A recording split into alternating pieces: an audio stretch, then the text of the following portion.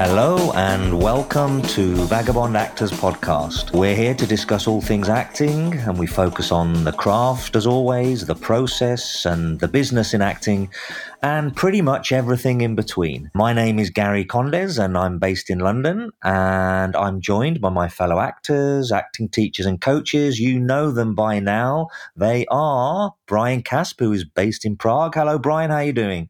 Hey, Gary, how are you? Yeah, I'm good, thanks. Keeping on. Yes, as we do. And we also have Andrea Helen, who is based in sunny Mallorca, España. Hello, Andrea. Oh, hola. I am very well, thank you. It's mostly sunny here, and this helps very much at this time of the year. Fantastic. So we have some listeners' questions that we are going to answer on this episode. But before we do that, we're going to check in with each other about what we've been up to in relation to our creativity and our work and how we've been spending the last week since we last met. So, Andrea, what have you been up to with yourself on that sunny island? Well, you can tell Gary really is jonesing after the sun because he's mentioned it twice. It may not be that sunny, Gary. It may just be your picture of what Spain looks like. No, it's so sunny, you guys. It's just sun beaming down all day long. I actually spoke to my friend who moved to the UK this year from Mallorca, and she's like, it's miserable. It's desperate here. Listen, I'm a Brit in late November who's pining for sunshine. So yeah, a Spaniard too. And a Spaniard. God. So there you go. My genes I'm like, my skin is crawling, it's itching because it needs vitamin D. I'm so pale. So yes, Andrea, what have you been up to over there? Well, it has been lovely here, and everybody's out and about, and we're very fortunate that way. And that, that also creates a certain kind of energy in the overall society and certainly in the creative community. So it's very welcoming to have this sunny climate. So it's been an interesting week. As you know, I just signed with a new agent here in Europe, my first agent in Europe. You have. Excellent. Yes. Based in Berlin. And I'm very excited about it. And within days, I had my first audition. And as it turns out, this was a notification maybe at 2 p.m, and the deadline was 8 p.m. And she was lovely about it, said, I don't know if you can manage it. It's totally last minute, but if you want, give it a try. So I said, yes, I'll do it.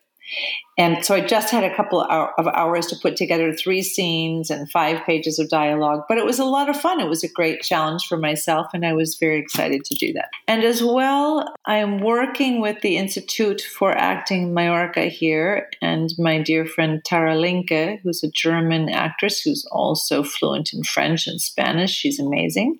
And she and I have, along with others, put together a new initiative here for the actors who are based in the Balearics. And it's quite exciting to see that grow with support from the Mallorca Film Commission and Cast Upload. And so that's exciting to see some fruits of the labors. And really, most of the labor has been done by Tara, but it's exciting to see some new ventures really blooming. So that's good. So some business and some creative opportunities. It's been a good week. Fantastic. Sounds pretty packed. Yeah. Now, Brian, I think you've been on the front line, have you not, from what I understand? Yeah, it's been surprisingly busy. I got back on a film set and shot for 2 days. And yeah, it was really, really nice. And it was an interesting experience because of how the pandemic has changed the procedures and the feel of being on a set, because it was constantly masks up, masks down for all the performers, and catering had totally changed. And it was kind of a weird hierarchy of the cast. They weren't keeping such a close eye on our mask etiquette because we would have our masks down during shooting. And then when we were in the green room, people either had it or didn't have it. There was no social pressure to not have it, but the crew definitely had to have it all the time. And the actors kind of were like, yeah, I'm not going to do it. But, one of the things about being a local hire actor that works fairly consistently is that over the years, I've gotten to know a lot of the crew members. And so actually walking onto a set, even though I only have 2 days on any particular project, the crew tends to go also from project to project. And so it's almost like seeing old friends walking onto a project that I'd never been on before. Obviously the director and the main cast were different, but it's great to walk on and kind of be social with other professionals again. And it just feels great to be acting in front of a camera. Actually, it always feels way too short. I always am like, God, I'm so addicted to this. I'm so addicted to it. That and my phone. Those are the two things that are my addictions. Yeah, it's like I'm itching to get back in the studio and just be with fellow actors and just playing. It's fantastic that you've got that opportunity. Yeah. Does it feel like there's your home? I know this place, even though you're the location. Absolutely.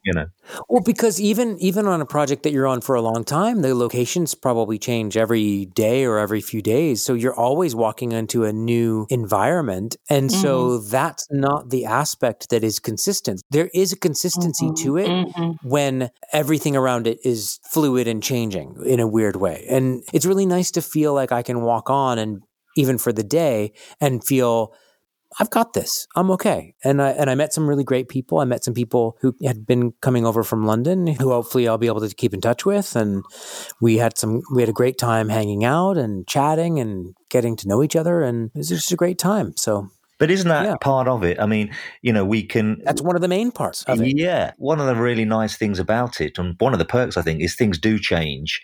And you don't feel like you're going to the same office like a lot of people have to in life. And even though you've got a schedule to adhere to and all of that professional stuff, bouncing around locations, dealing with different people coming in and out, different actors doing their scenes. I mean, there's nothing like it, is there? I think, yes, there are some people who are into acting for purely the escapist element and just to run away from their life, which if they do it well, then good luck to them. But there is obviously the creative side, but that is definitely a perk, the excitement of who's coming, where you're going, who's going to be on set this time, who we're going to work with, what are they going to do, how are they going to deliver it. Yeah. Or the social aspect, not that it's just purely social, but like by being on a set, and especially one that is fairly high-end set, you're working with people who are really at the top of their game. You get to be exposed not just to people that are in your class or people that you might run into doing your thing, but you are exposed to people that you can really learn a lot from, and you can really be positively impacted by the stuff that they're doing or the way that they approach the work. I've found that that's really true on sets. Even if you're just there for the day, you can do that. And like I said, one of my kind of longer term goals for being on a project, and this is not as mercenary as it sounds, but is to try to come away from that experience with one or two people that I can reach out to in the future, that I can expand my network by finding people that I really enjoy spending time with. And sitting around in a green room is a great way to meet, to know if you're like, oh, this person is really cool. I'd like to spend time with them. When you take away the craft and the work and the acting, that social part and that networking part is a huge part. I mean, we've talked about it on the podcast, but yeah, I mean, it can be feast and famine, can't it? Because I mean, you can spend time when you're not working, your life becomes very small, but then when you are working, your life becomes very big because you're exposed to so many people. And it's great. And I think most actors are social animals, otherwise they wouldn't be doing it, I think so too. What have you been up to this week, Gary? Well, this week has been a bit of a mix and a match. I've had some interesting coaching come in. Netflix are launching a new TV series, sort of a fantastical world, a comic book hero type world. So I dealt with that. So that was really a lot of fun. And then one of my regular clients is shooting in Budapest. He's got a regular part, and they're back on season 5. So I worked with him on that. And also just started my casting technique Zoom course.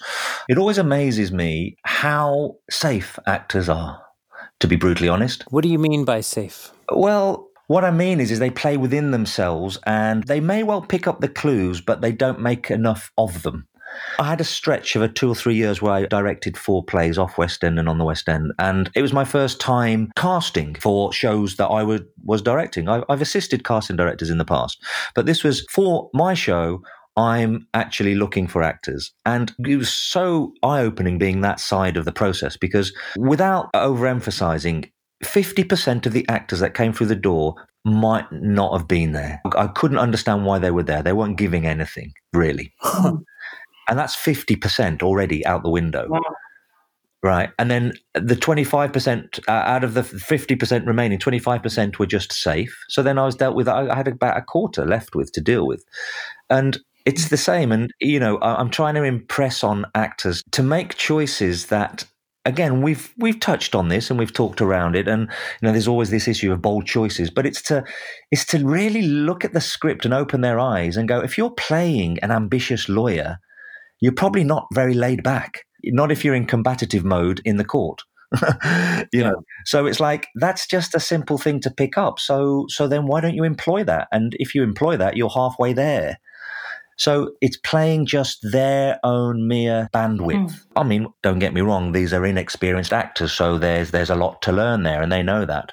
You know, there are clues in the script that are there to help you enliven yourself, or not to stay on a steady heartbeat. So it was a really good start, but it was a bit of a like, you know, I've got to push things along here. Did they respond to it when you started to say, hey, give more or push more? Yeah, they did actually. So that there was a really good response to it. So that's actually testament to them. So maybe they're not misunderstanding as much as I think they are. It's just that they're not joining the dots. Yeah. It's that difference. Do you ever think, you know, I'm sure you've experienced it as an actor maybe early on, and you've seen it in class. I'm sure you've seen it in class where the actor understands what is necessary here, but they're not quite finding the trigger or finding the connective thing that actually brings them alive. It's staying in their head. Never a good place to be. Never a good place to be. No. And the interesting thing will be to see once you push and then you go, okay, now you do it on your own with this next one, to see how many of them revert back. Yes. Well, that's the thing, you see, because the way I formatted this course is they come and do a virtual audition. I give them notes, and then those notes they implement in a self-tape. Plus a couple of other things that I ask them to do, and I see how that and then they get to see that on a self-tape, and I get to feedback the second version with notes on a self-tape. So it's I think it works well, and it allows them to have a bit of a process rather than they come in, do an audition, I give them notes, and then it's kind of gone and disappears into the ether. Yeah. Hey, can I ask you a question about your experiences on the Zoom approach? Because as I'm trying to imagine your students struggling with this, and I'm thinking about sort of the larger picture, and if this is a problem that's exacerbated now in 2020, or if this is just what we've seen all of these years. I mean, I worry sometimes that although there are so many opportunities for our students and for actors to practice within the safety of their own homes and using their laptops and their phones and everything, at the same time, do you think that pursuing the truth of a scene only on camera or only in a Zoom session contributes in any way to this? Like if they were on a stage with you in a theater, do you think they could engage more of their bodies and more of themselves to take bigger risks with these ideas? Or do you think it's not, the work has not been affected by the circumstances of our day and age? It's hard to tell, but very probably there is that element of being in a room that you need to fill, and having in-person, real-life humans does have a different effect. But I suppose it's where you set the bar, and also, don't you do that on a self-tape anyway? Yes, but if you're only working in the medium of film and you're only working on close-ups or mediums, there's a lot that's not being addressed. That is true. But I start with saying, don't worry about this box that you're in. Mm-hmm. And if they do, I say, you're working in close up when I can see you, I can see you from your knees up. Mm-hmm. So yes, I think there definitely is a danger of limiting if you're not aware of it, for sure. Yeah. Mm-hmm. If people would watch all of these people in their homes from outside Yes. their neighbors while they're working, particularly on my course anyway, they'd go, what the fuck is going on there? Because actually it's not just a talking head. But you're right, I think there is an absolute danger of that. In a class, don't you think? You feed off everybody else. Yes, absolutely. It's a learning experience, but it's a theatrical experience. And that means you have the energy of the entire room there to support you and inform you. Yeah, and it's incremental. Yeah, that's right. Yeah, by the time the fourth scene has gone up and everyone's been dragged through a bush, it's like, bloody hell! I better, they're taking on everybody else's energy, aren't they? yeah. Yes. We've been doing our repetition class pretty much on something like Zoom, and one of the things that I've really been pushing the students to do is to really try to send the energy into the screen, because it does feel weird. And it's not exactly what you were talking about, Andrea, but it does go to allowing yourself to have that type of fullness when ordinarily sitting at your screen, you wouldn't be that big or that active. I say to people, if you're having trouble giving yourself permission to have this big of an experience while you're on a Zoom call, just imagine that the other person is, your partner who's trying to leave you and you have to convince them to stay with you. Mm-hmm. Right. Or it's your parent who's saying, we're going to go over to this big Thanksgiving feast, and you have to convince them that there's a pandemic on and you can't let them leave. Right? You have to be looking for the excuse to step into the fire rather than accepting the quote unquote reality that it's just a box on my screen. It doesn't really matter. There's no point in me putting myself out there, because what I say to my students is like, yeah, if you go down that route, none of it means anything. It's all fake. What we do, it's all fake. If you look for the cracks, you're going to find them. You have to look for the reasons to connect and to step into it. Yeah. In order for you to convince yourself that you can commit to it. And then, in terms of like using your body or using bigger behavior than fits inside of a close-up, I understand that it's more than this, but it's just a question of how much you're showing that. Yeah. How much you're allowing that behavior to permeate through your physicality. Yeah. And you can always ask people to stand up. I mean, I've asked people to stand up. Yeah. But I would do that in the studio as well. If like someone is not really engaging themselves fully and it's just a talking head and they're in a studio and it's not working, I go, look, you're you're too comfortable in that seat. Get off that seat and get up. It's the same on Zoom too. People ask me, what is your course? Is it a film acting course or is it a theatre acting course? And I just say, it's an acting course. And to start with, and then, you know what, if you want to hone that down for film, for camera work, then you can come to me later on in an advanced class for film acting class. But for these 12 weeks or however long it is, it's an acting class. I don't care about any limitations. There are none, Yeah. Good stuff. Okay. Well, speaking of people asking questions about what they should be doing. A wonderful actor from Germany is one of our listeners and has been enjoying the podcast and shared with us a very thought-provoking question based on some experiences he's been having this year on set. Yeah, hi guys, I'm Philip from Germany and I have this question. As regards distractions on set, well, I would be grateful if you could discuss this topic within the podcast. For example, I have my own experience with distractions such as people cracking jokes in between takes, and I don't necessarily want to be part of that because I might just want to stay in my character and stick to my preparation. And what experience did you make? What kind of behavior could we use, or what could we be conscious of to not fall into these traps, and what is there more to be aware of? Thank you so much. Gary, Brian, what are your thoughts on this question about dealing with distractions on set? You've done your preparation, you're focused, you're taking your work seriously, and that's not the approach that everybody around you has. How have you managed that, or how have you encouraged your students to manage that? So, yeah, it's a perennial problem that actors have, or at least are faced with. And I've kind of been through two phases with this element of an actor's working life. And when I first started out, because I wanted to be liked and wanted to have friends and didn't want to disrupt the apple cart in any way, I kind of went along with people and was sociable on set and didn't really worry too much about whether I was being distracted or not. And it probably did affect my work, although I was always the type of actor who would, just before a scene, get to where they needed to get to, because that's the way I was trained and that's the kind of work I wanted to do. But that all changed when I started to meditate. When I started to meditate, I was able to be in a very busy set, or be on a very busy set with lots of stuff going on, working stuff, people setting up and all the rest of it. But while other actors are engaging with each other and socializing and making jokes, perhaps, but I was able to extricate myself from that and just sit in a corner and sit in the stillness of myself while there was chaos going on around. And I think that's one thing that really helped me, is having my attention on something very meditative.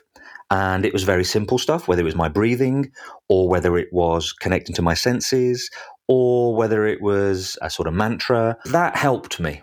Whenever I feel myself being overwhelmed by other actors who want to talk or chat, I basically now just pull myself apart, and sooner or later they get the message. Even though there's lots of noise going on, what I tend to do is, if I'm not meditating, I will involve myself putting my attention somewhere useful for me. I could involve myself in an inner monologue in relation to the character. I might just visualize the scene for myself, or I might go over my breakdown of my scene just to remind myself. And basically what all of that does is to put my attention elsewhere.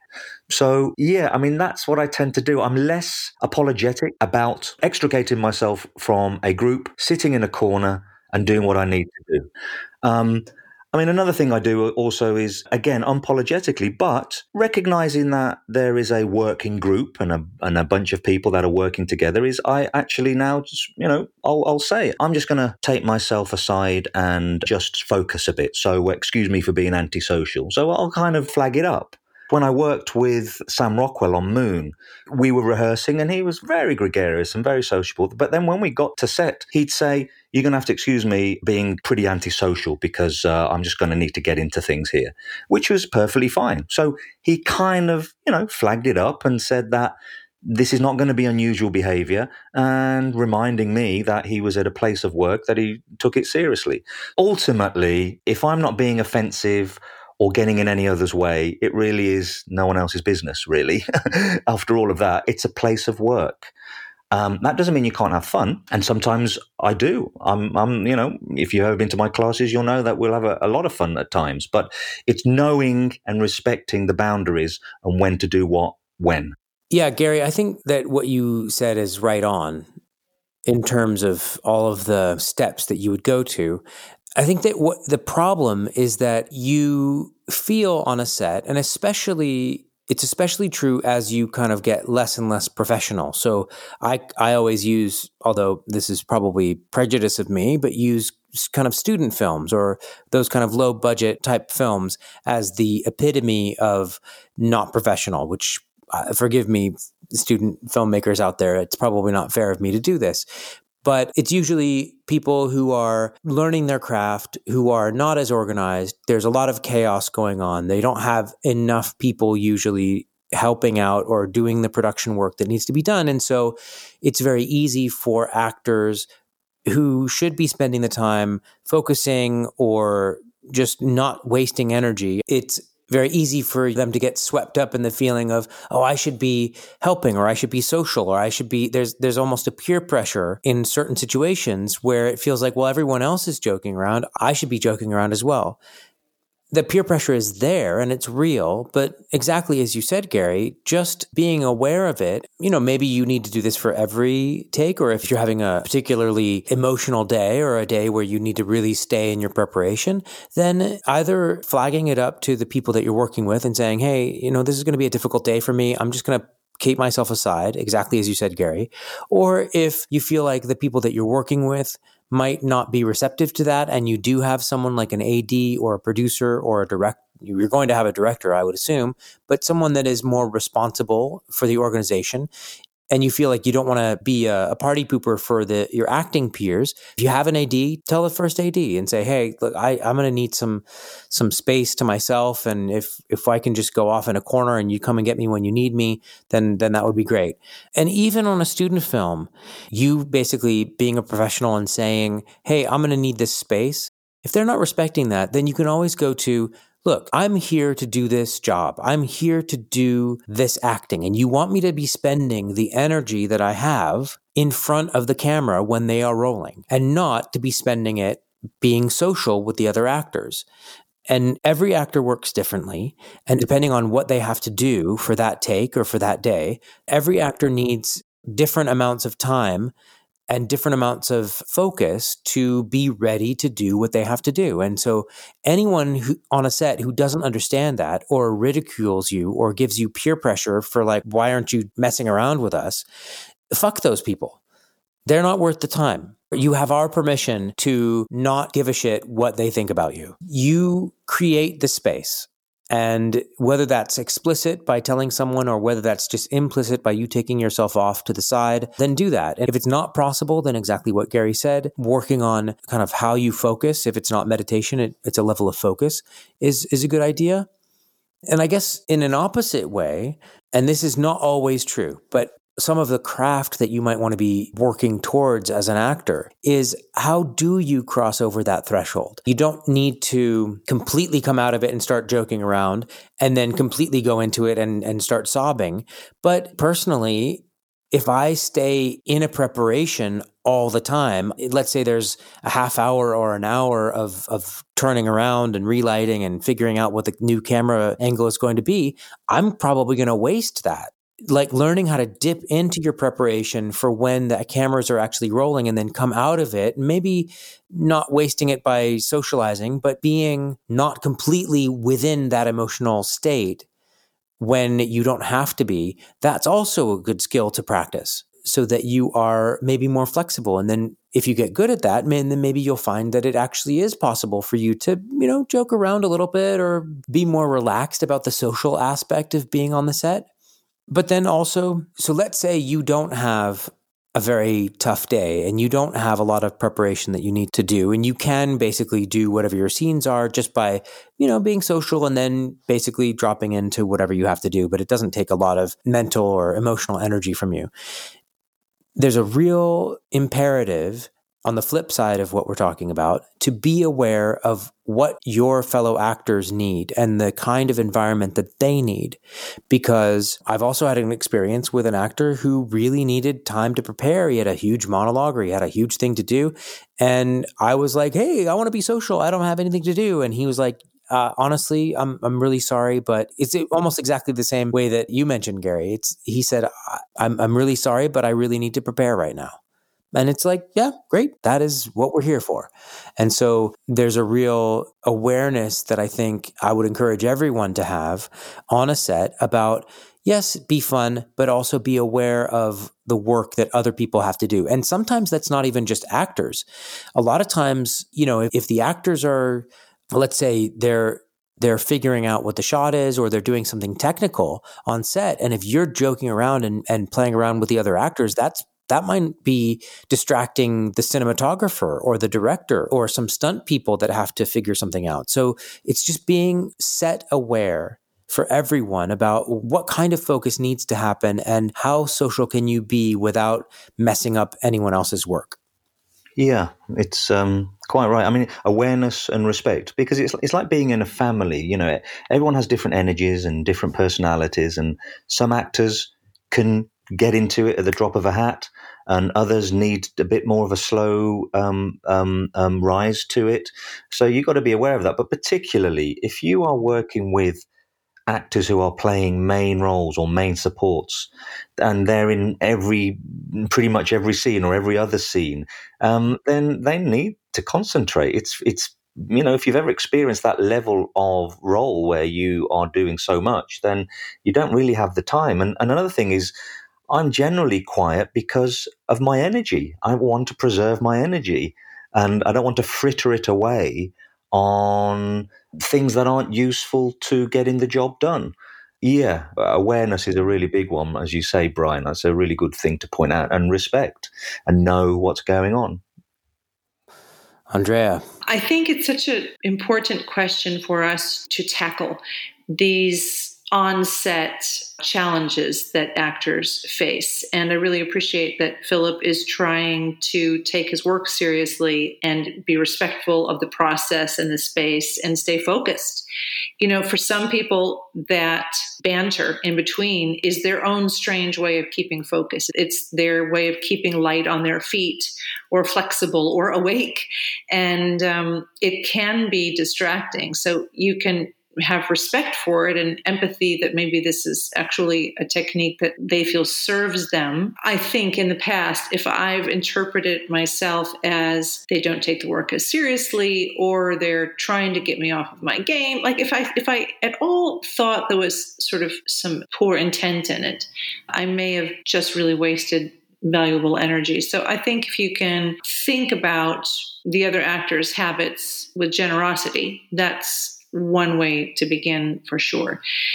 That being said, if the challenge is to keep your own focus, I think in this day and age, as everybody has a gadget with them, people are pretty used to having others check out around them, putting on the music, listening to the headset, getting a book out. I think having a book nearby is actually really good. If you have a chance to step away from behind the camera in between, that's one thing. You can have something that you can go to. You can move to another space. If you don't have that, find that place in your body, whether it's with a song or movement, whatever it is.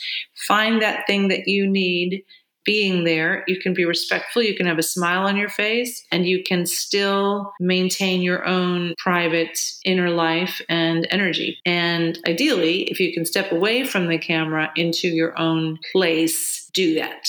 Nobody minds, as long as you are there and you're still paying attention, so that when they get set up to load it again, you're there. Nobody needs to go finding you in your trailer. You're present, but you're carving out a space for yourself. I think you're fine. Yeah.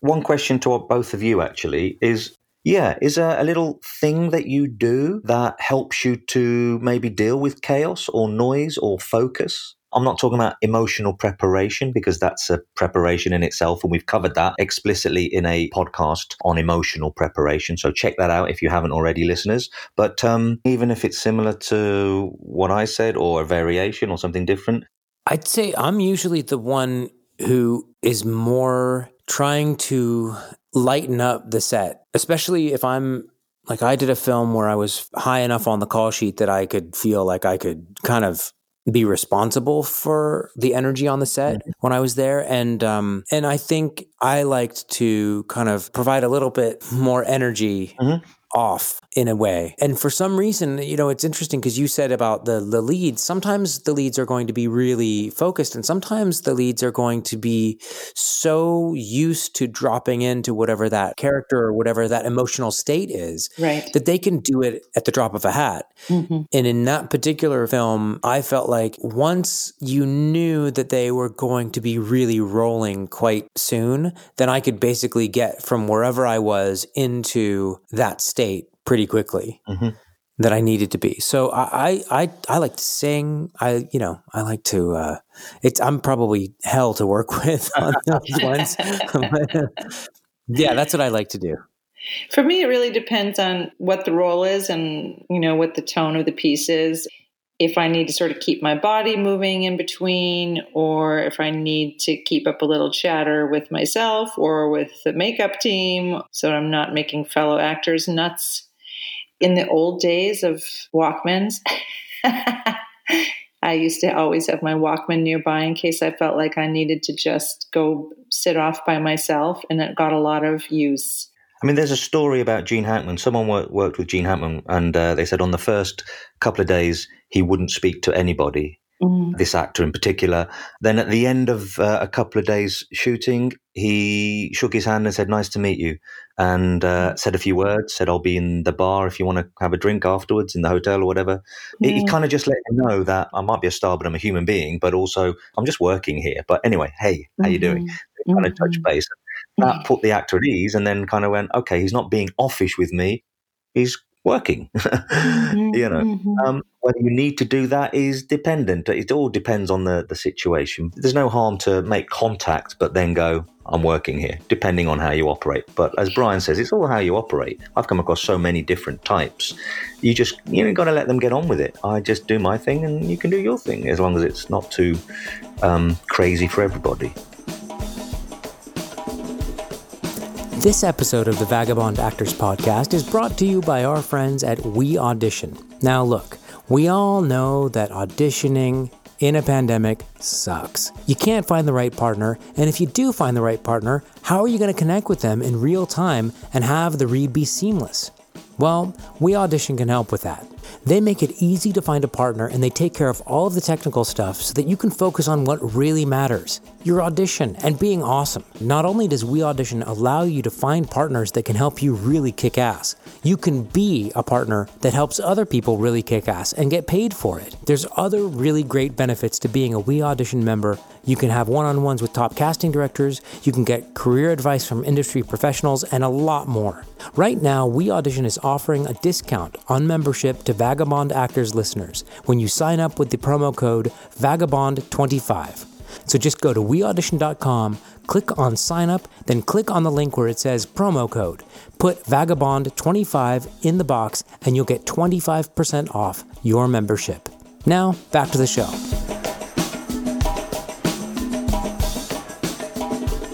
One of my students wrote and actually left us a message on our Facebook page. And if anyone out there in Vagabond Actorland wants to leave us a message, go to facebook.com/vagabondactors and leave us a message.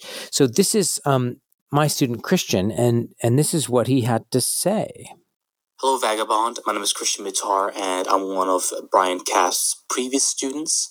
I just want to thank you so much for this podcast, and also ask you a question regarding the imagination, because I feel like I feel a bit off sometimes. I don't always have a clear vision in my mind where I can actually imagine a certain scenario, and the worst part is actually hold on to the imagination, because you have to take different shots and it can take hours. So how do you do it? Is there a way to actually improve the imagination? And if so, how? Is it only talent, or is there a way? Thank you so much for the answer, and thank you so much for the podcast once again. Bye. All right. So Christian's question. I think it's kind of a two-parter. So how do you become more imaginative? And also, how do you, throughout a shooting day, not let your imagination or the thing that you're working on to fuel you get stale? You know, it's a really important question that he asks, and I think all of us have probably encountered this from our students at a certain stage, in particular of the training. No matter what the methodology is, when you get into what we call emotional preparation, and, yes, here's another shameless plug. We have done an episode all about emotional preparation, and I think it's worthwhile for him to listen to it. But there is that question of summoning an organic emotional reaction in your body and your mind through the use of your imagination. There is the question of how to expand one's imagination, how to trust that expanding one's imagination is a safe endeavor. And then when you are working, to be able to count on that emotional life to be present for you when you need it. It's a very important piece of an actor's work. If the first part of his question, as I understand it, is about how one can become more imaginative, There are a number of ways in which one can go about this. And I think that as we talked about in the Learning Lines episode, if you understand how you tick as a learner, how you process things, you will be better equipped to access your imagination and utilize it for yourself in a creative way and in a safe way. So the more that you experiment, the more you come to know your own instrument, and then the more you can play around with it. To me, one of the key words is trust. Whether or not you go about this in a classroom scenario, or now in particular, in 2020, whether you go about this practice on your own with music or with some other sort of stimulation or in the quiet privacy of your home, you have to give yourself a certain kind of condition under which you can go forth. You should have some serious conversations with yourself about the kind of permission you give yourself to trust that you're engaging in a safe process and that you're willing to go through it. You're willing to spend time daydreaming and creating and writing and journaling and acting out and fantasizing and talking to yourself and all of the things that may erupt out of it. So I would say the first step is to prepare yourself with an atmosphere of trust in the process. So maybe the two of you can talk to some of your favorite methods for engaging the imagination and becoming more imaginative. To stimulate yourself with your imagination and to go back into that place of childish play where there isn't a limit to what you can create. Mm-hmm.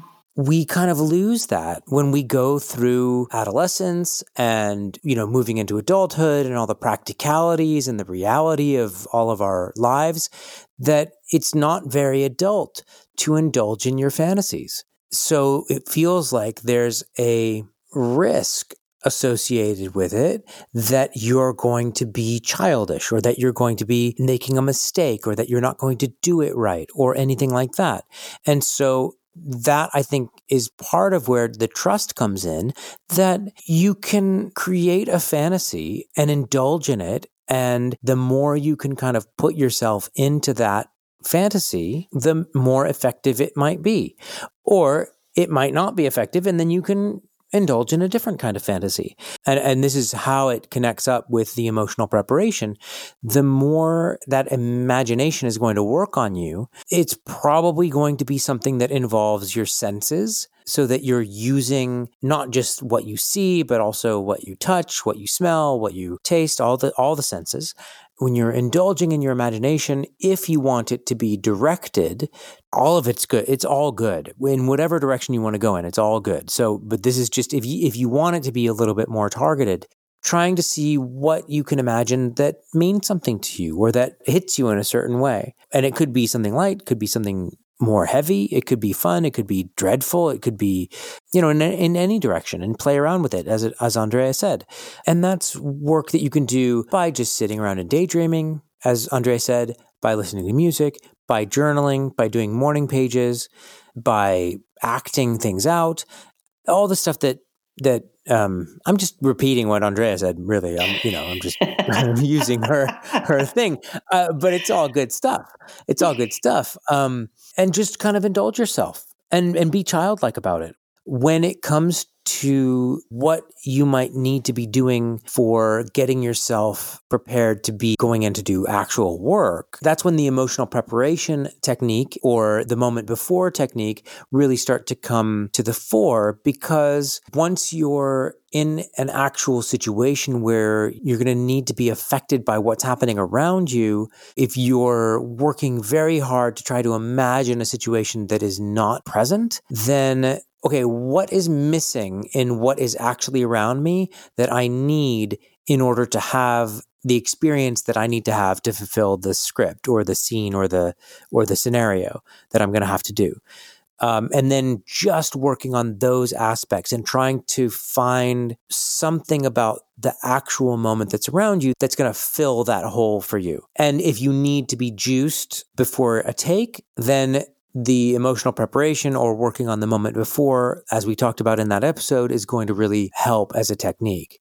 And it has something to do with kind of having a strong imagination in general that will allow you to come up with all kinds of situations that might affect you. But it is more specific than just kind of daydreaming willy-nilly and kind of seeing what happens. Yeah, that's all fantastic stuff. I wouldn't disagree at all. And I think that is all grist to the mill, and that's all going to help you. And that's kind of what I would I'd say. There you go, right? That's why you go last. Yeah, exactly. I basically what they said. No, but one thing came to mind as you were talking, actually, both talking, and I was trying to just sort of have a look at what sort of creative work is and imaginative work is. And I remember a phrase that a teacher once said to me, that all imaginative, creative work comes from supposition, which is, you could say, is daydreaming. You're supposing, you're going, what if? You are asking questions, and you're stimulating yourself with that idea of supposition, of asking a question that doesn't exist, daydreaming, reading more, stimulating yourself through art and creative endeavors. You've mentioned it, automatic writing, listening to music without lyrics, perhaps, because the lyrics might be a bit more sort of head-based, or they can also send you off on a tangent. So words could help you to visualize things, planning your holiday. All of these stuff have a sense of sort of imagination to them. You could do nothing worse than read a book, or read more, even if you already read, because the power of the words stimulate images in you and your imagination. We actually think in pictures, and this is a very good exercise for an actor. When you have a speech and you're recounting something from the past, you got to see the pictures, you got to be involved, and that's a natural human thing that we do. It's organic human law. We think in pictures. And one exercise that I've given to people in the past is to create a narrative from a painting or an art object.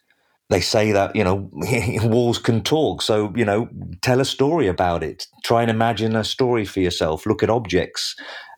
Create a narrative for figurative paintings, for people. Maybe make characters about them. Force yourself to write a list of their socioeconomic group, where they come from, how they speak, how they walk, how they talk, who their relationships are with.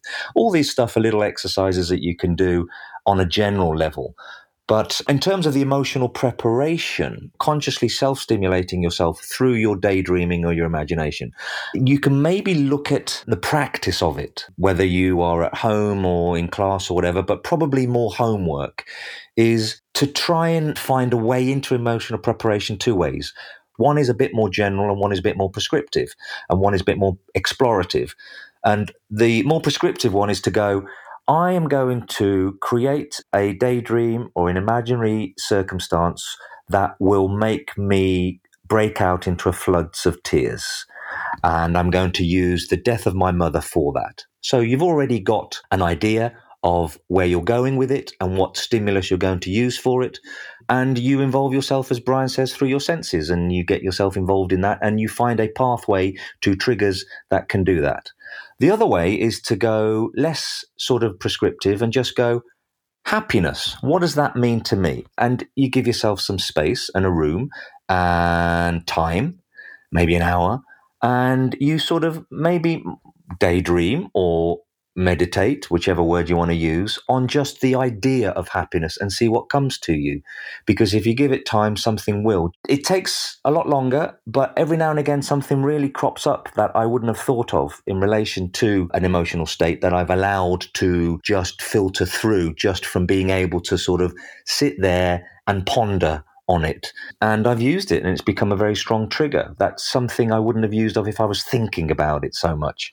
So maybe those are kind of ways of practicing emotional prep, slightly different. In terms of working, I mean, this is something you can also practice on a day-to-day basis, but maybe in the workplace to help you be open and more pliable with your imagination is, I can't see anything better than some kind of meditative state. because the state of meditation really does bring you into the present. There is a lot of meditative practices that get you to experience through your senses, which do two things. One, they bring you to the present. Listening, putting your attention on your breathing. These things also relax you, and they start to allow your subconscious to awaken and puts you in a more receptive state. As someone who never used to meditate until they came to yoga 5 years ago, and then only then at the end of a yoga class, I can really vouch for the effects of dipping into this conscious well that really does nourish one's brainwaves, activity, ability to harness one's energy, which imagination is part of. And just a final thing is, taking that meditative element even further, you can do visualized meditations, which is just really a slightly different aspect of emotional preparation, where you're doing it on purpose.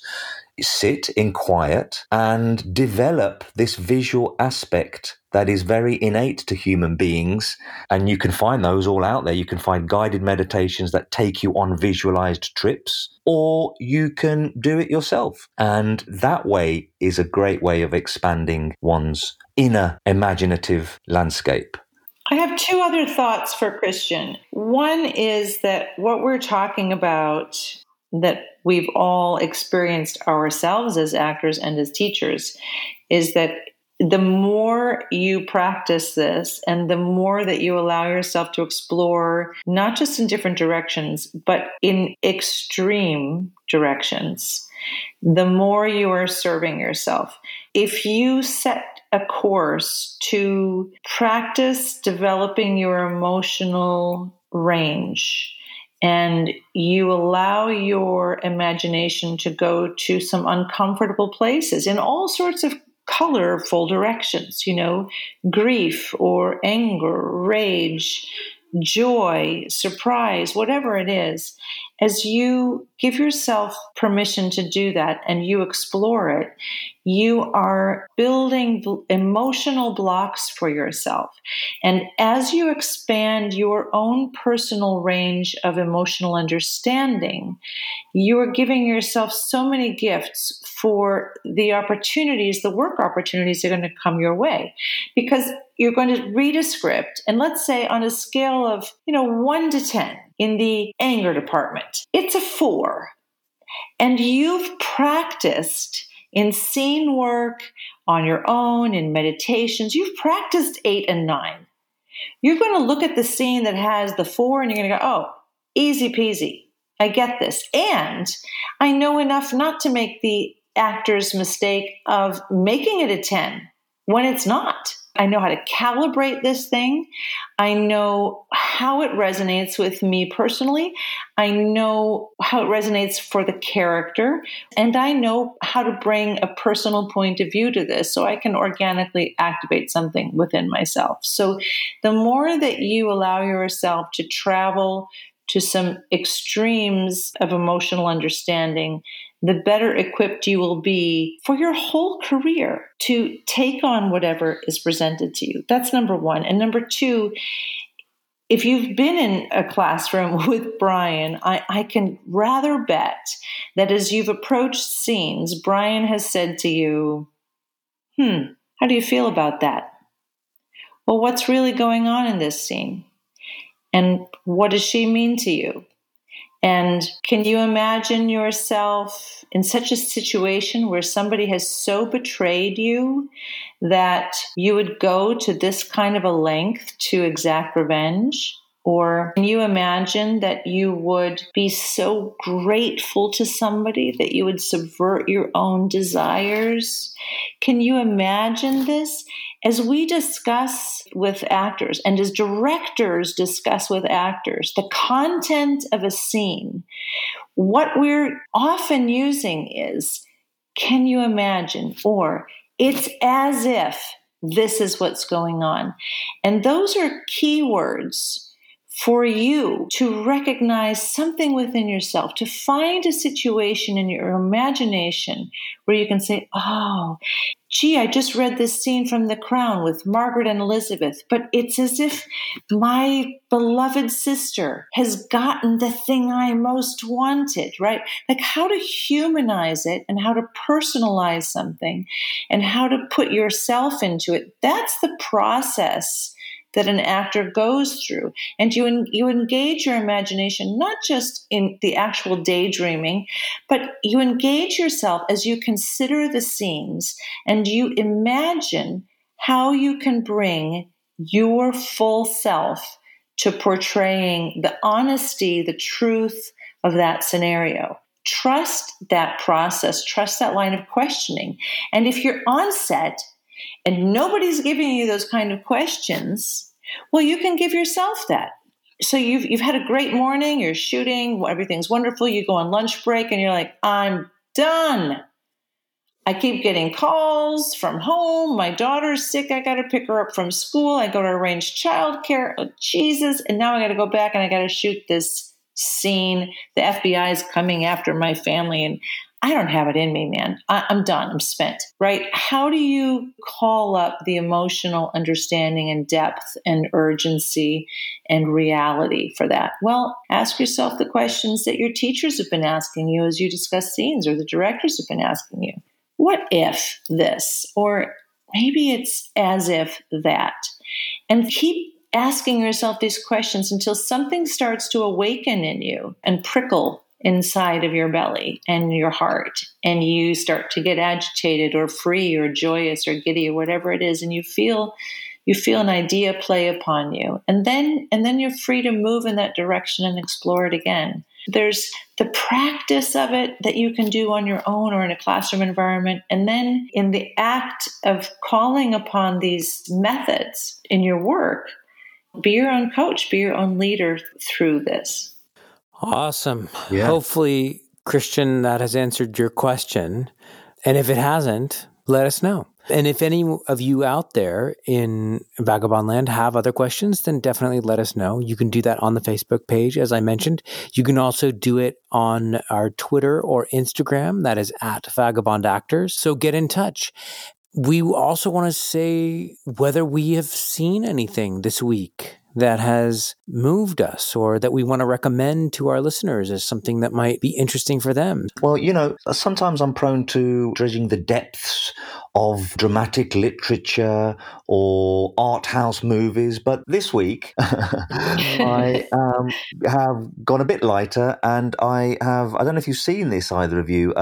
It's called Barry on... Mm-hmm. Oh, yes. Yeah. Yes. It's a lot of fun. It's about a hitman who starts to do acting classes. And so if you want something very well made So good. and fun and related to the acting world, particularly American acting world, then take in Barry. They're only 30 minutes long, and it's a lot of fun. And Henry Winkler does such a great job portraying the acting teacher.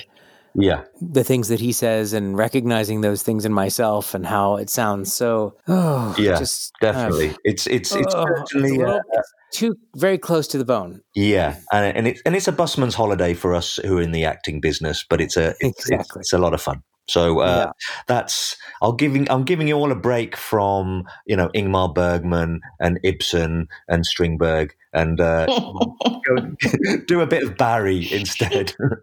Yeah, exactly. Brian, what about you? Have you seen anything wonderful? Well, I have seen a few things, but I don't really need to plug it because it's number one on Netflix. But one of my friends, or actually two of my friends, who I worked with on a film, are in The Princess Switched again on Netflix. And so, talk about light entertainment, but it's fun and go see it because my friends are in it.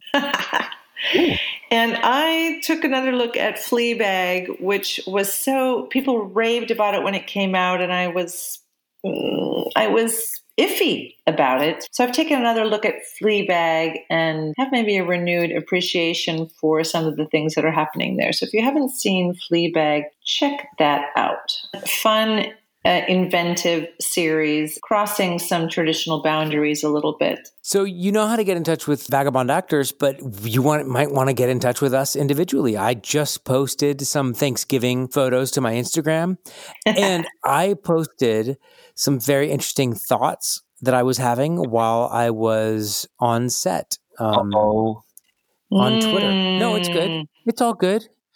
Everything good. It's just interesting. So if you wait, what did you think I said? I don't actually think it's bad at all. I'm just like, it's like, what kind of thoughts are they? Are they? That's all. I don't like where this is going.